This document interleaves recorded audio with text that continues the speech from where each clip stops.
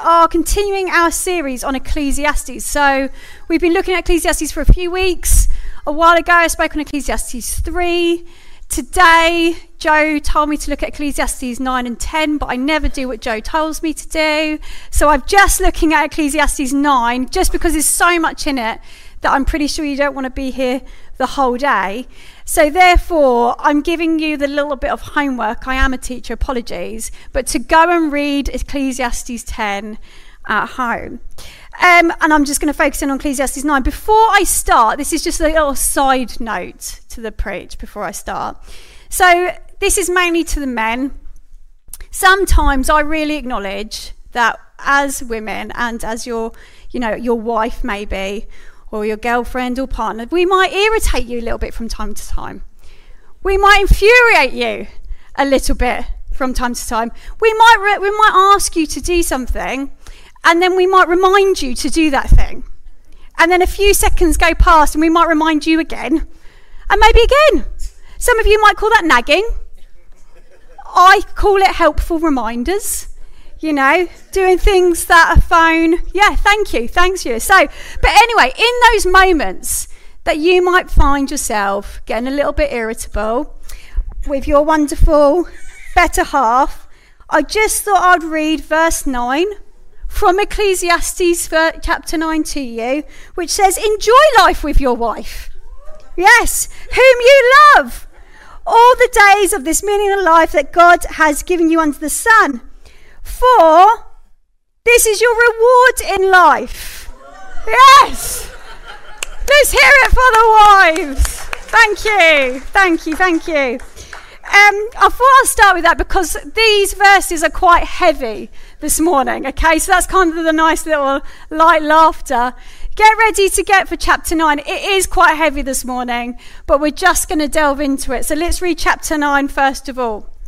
So it says, so I reflected on this and concluded that the righteous and the wise and what they do are in God's hands, but no one knows whether love or hate awaits them. All share a common destiny. The righteous and the wicked, the good and the bad, the clean and the unclean, those who offer sacrifices and those who do not. As it is with the good, so with the sinful. As it is with those who take oaths, so with those who are afraid to take them. This is the evil in everything that happens under the sun. The same destiny overtakes all. The hearts of the people, moreover, are full of evil, and there is madness in their hearts while they live, and afterwards they join the dead. Anyone who is among the living has hope. Even a live dog is better than a dead lion. For the living know that they will die, but the dead know nothing. They have no further reward, and even their name is forgotten. Their love, their hate, their jealousy have long since vanished. Never again will they have a part in anything that happens under the sun. So go eat your food with gladness. Drink your wine with a joyful heart. Always be clothed in white. Always anoint your head with oil. Enjoy life with your wife, whom you love, all the days of this meaningless life that God has given you under the sun, all your meaningless days. For she is your lot in life, your reward, and in your toilsome labour under the sun. Whatever your hands finds to do, do it with all your might. For in the realm of the dead, where you are going, there is neither working, nor planning, nor knowledge, nor wisdom. I have seen something else under the sun. The race is not to the swift, or the battle to the strong, nor does food come to the wise, or wealth to the brilliant, or favour to the learned, but time and chance happen to them all. Moreover, no one knows when their hour will come. As fish are caught in a cruel net, or birds are taken as snare, so people are trapped by evil times that fall unexpectedly upon them. I also saw under the sun this example of wisdom that greatly impressed upon me. There was once a small city with only a few in it, and a powerful king came against it, surrounded it, built a huge siege works against it. Now there lived in that city a poor man, but wise, and he saved the city with his wisdom. But nobody remembered that poor man. So I said, wisdom is better than strength, but the poor man's wisdom is despised, and his words are no longer heeded. The quiet words of the wise are more to be heeded than the shouts of the ruler of fools. Wisdom is better than weapons of war, but one sinner destroys much good. So there's the chapter. And what I think the chapter's quite clearly kind of split into two, and I'm going to just speak about the two kind of headlines this morning. In my Bible, and I don't know if it's the same in yours, but the first part of chapter 9 is called Death Comes to Everyone. So that is my first joyful headline on this Sunday morning, is Death Comes to Everyone. And whilst preparing this week at school, we've done a lot. It's been our final week at school, and I've been working a lot with our year 11s, and quite a lot of our year 11s leave, and then we kind of bring up our year 10s into their kind of last year of school as they know it, unless they go on to sixth form.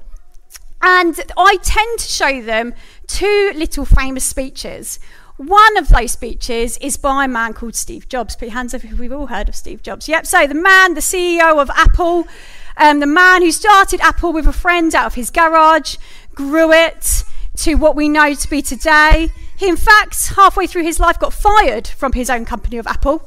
But in that time, he kind of stumbled across Pixar, invested in Pixar, helped to grow Pixar what it is today, hence why we've got now this huge company that produces films that we know called Pixar. Thank you, Steve Jobs. He then got rehired into Apple and kind of oversaw Apple and was really instrumental in the production of the iPhone. And he once then gives a speech at a university, and he talks about these three kind of life rules that he lives by. And I tend to show my year 11s the one that kind of fits really well in with this. When I first read this chapter, it reminded me of his speech. And basically, his part of the speech, he says that he gets up every single morning, has 3 routines he does every day. One of them, he gets up every single morning. And before he brushes his teeth, he looks into the mirror and he says, if I know I'm going to die today, will I still do what I'm about to do? And he says really simply, if the answer's no after a few days, because we all have those days where we just have to do stuff, don't we? Things that we don't want to do, the washing up, packing, I don't know, spending time with your children. No, only jokes. No, joking. I do really love my kids, so I don't understand those jokes. But anything like that, if the answer's no too many times, he's like, then I change. And what she goes on to say, and what it shows, is that Steve Jobs is a man that wasn't scared to change himself, and he wasn't scared of change, because he knew that death would come. He knew that you can predict death. He knew the urgency of life. He believed that you've got to live life to the full, and that actually to do that, you've got to be active in making choices and making change if you need to. And you know, when we look at Jesus' life, Jesus is a man who is constantly this change agent. He is constantly this catalyst for change. When he came to this world, he completely kind of changed our perception of what a king should be when he just got born in a manger. Simple things like that Jesus chose to do provoked change. His very first miracle, he changed water into wine. He didn't have to do that. Just due to the traditions of the time and the ideals of the time, he didn't want that family to be looked as shameful, and so therefore changed water to wine.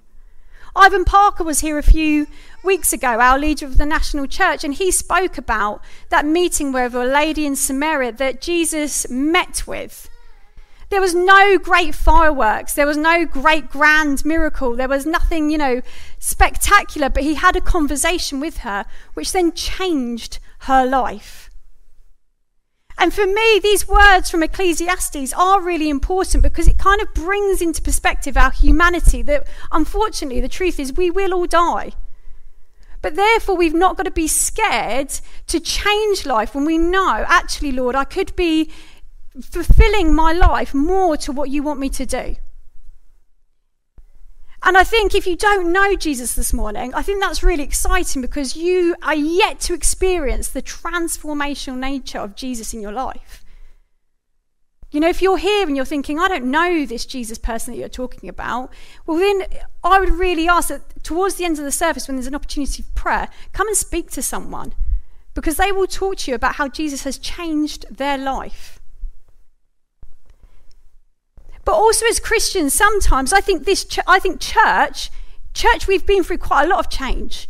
We probably don't want any more change. Marcus has lost all his hair. Yeah? Probably doesn't want to do, there's nothing more he can give. But sometimes as Christians, we get to a point where actually our Christian life hasn't changed all that much. You know, our routines in the Christian way may be the same. You know, if I speak personally, I get up in the morning, whilst breakfast, we read the Bible together. When we get into the car, we pray together. But that's kind of the cycle of my day. And a head teacher I used to work for used to say, Beth, if you do what you always did, you're going to get what you've always got. You know, it's horrible grammar. She was a maths teacher. I can forgive her for that.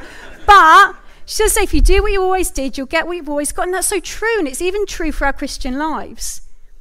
You know, if we do what we always have done, we're only going to get what we've always got. And I feel that this year, in our sermons in church, we've talked a lot about untapped potential, growing in God, putting God as the focus and the foremost of our lives, and us really living our Christian lives to the fullest. But that isn't going to happen unless we change something.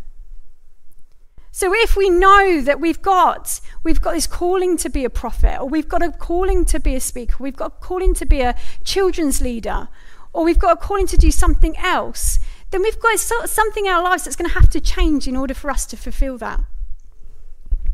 So I'm just going to give like a moment of quiet, and I'm going to pray at this point, because I feel like this is quite a weighty point.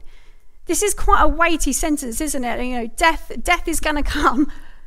Are we living this as something that we want to do, or is there still that untapped potential that we know, actually, this is something that I need to wake up in the morning, I've got to change something about my spiritual journey in order to release. So I'm just going to invite a bit of quiet. I'm just going to pray at this point of, Lord, I thank you, Lord, for the messages that we've had in this church consistently week on week. But Lord, just show us now little areas of our lives that we can start to develop, that we can start to change. Maybe opportunities where we can read more of your word. Maybe opportunities where we can pray more. Maybe opportunities where we can worship you. Maybe opportunities where we can talk to somebody more who's going to help our faith to grow. Maybe an opportunity where we can volunteer more, Lord, so that we can step into the fullness of what you have for us, Lord. Let us get up each morning, be so excited about what we're going to do today, Lord Jesus, for you and your kingdom. Let us not be scared of change. Amen. Amen. Thank you, guys. So the second point and the second headline is, and you might think, Beth, this is completely contradictory to your first point, but it is well. You know, the second part goes about saying, well, go eat your food with gladness, drink your wine with a joyful heart, be glad about what you have got with your life. And you might think, well, that's really contrary what you've just been saying. You've just been saying, don't be scared for change. And now you're saying, well, it is well with my soul. And I'm going to take you through the snapshot of our past kind of fortnight, which I think illustrates the change it is well tension quite beautifully. So we are... so hang on, this last week for me has been an insane week at school. It's the last week, praise the Lord, summer holidays, yes. But I've had the wonderful job of organising something called Enrichment Week at our school, where we organise lots of different activities. All the pupils are off timetable, and we organise all these wonderful things for them to do. And I've organised that and overseen it. And then in like going alongside that, bubbling around in the background, is the fact that we've had to move out of our house currently, and I think I've shared a bit of this before. You're probably all fed up of it by now. You know, I've heard the house story about it. But we've moved out of our house, packed it all into boxes, packed our lives into a garage and a few suitcases, because it's being literally, half of it's being knocked down and then rebuilt. So that's been happening in the background, and we've moved into a caravan. Hey! And it's 4 of us, myself, the 2 children, whilst we all go to school, whilst school is extremely busy. Plus at school's changing a little bit, my role's changing a little bit, there's loads of new stuff that I have to suddenly get ready for Friday before we break up. So this week has been insane. It has been a really crazy week. And I think it was probably Tuesday when my parents' builder, my dog, Newfoundland dog, probably this height, big dog, my parents' builder came early. So the dog couldn't stay with them. And I remember phoning my husband going, you're going to have to go and pick the dog up and he's going to have to join us in the caravan. And I also didn't want him to sleep outside on a porch, so Johnny goes, gets the dog, comes back with us. The next evening I think, what are we doing? You know, sometimes in life just gets a bit too busy, life gets a bit too hectic, it gets a bit too mad, and you just think, I'm done. Like, I don't want to do this anymore. I do not want to do this anymore. And I said to John, I'm going to take the dog for a walk. And I was in this mind thinking, it's the first time I've thought like this, thinking, what have we done? Like, what have we done? You know, I don't want to do this any longer. And during this point, I was thinking, I'm preaching on Sunday. I normally go up to where we've got some fields and some horses, and I normally go there to talk to God.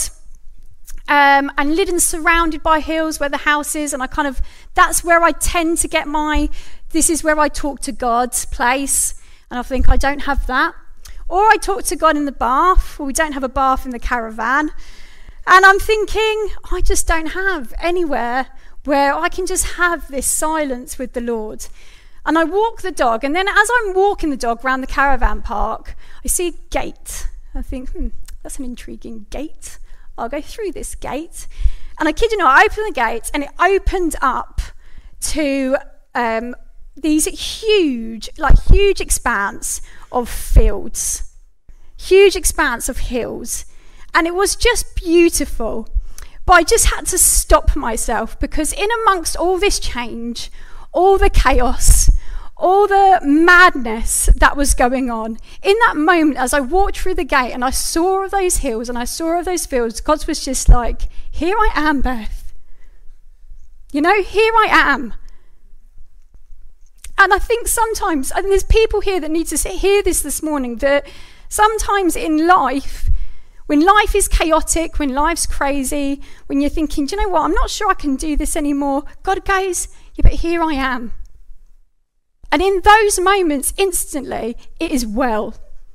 You know, and God can do that, like, in an instant. Because as that moment, as I felt God say, here I am, I was like, this is fine.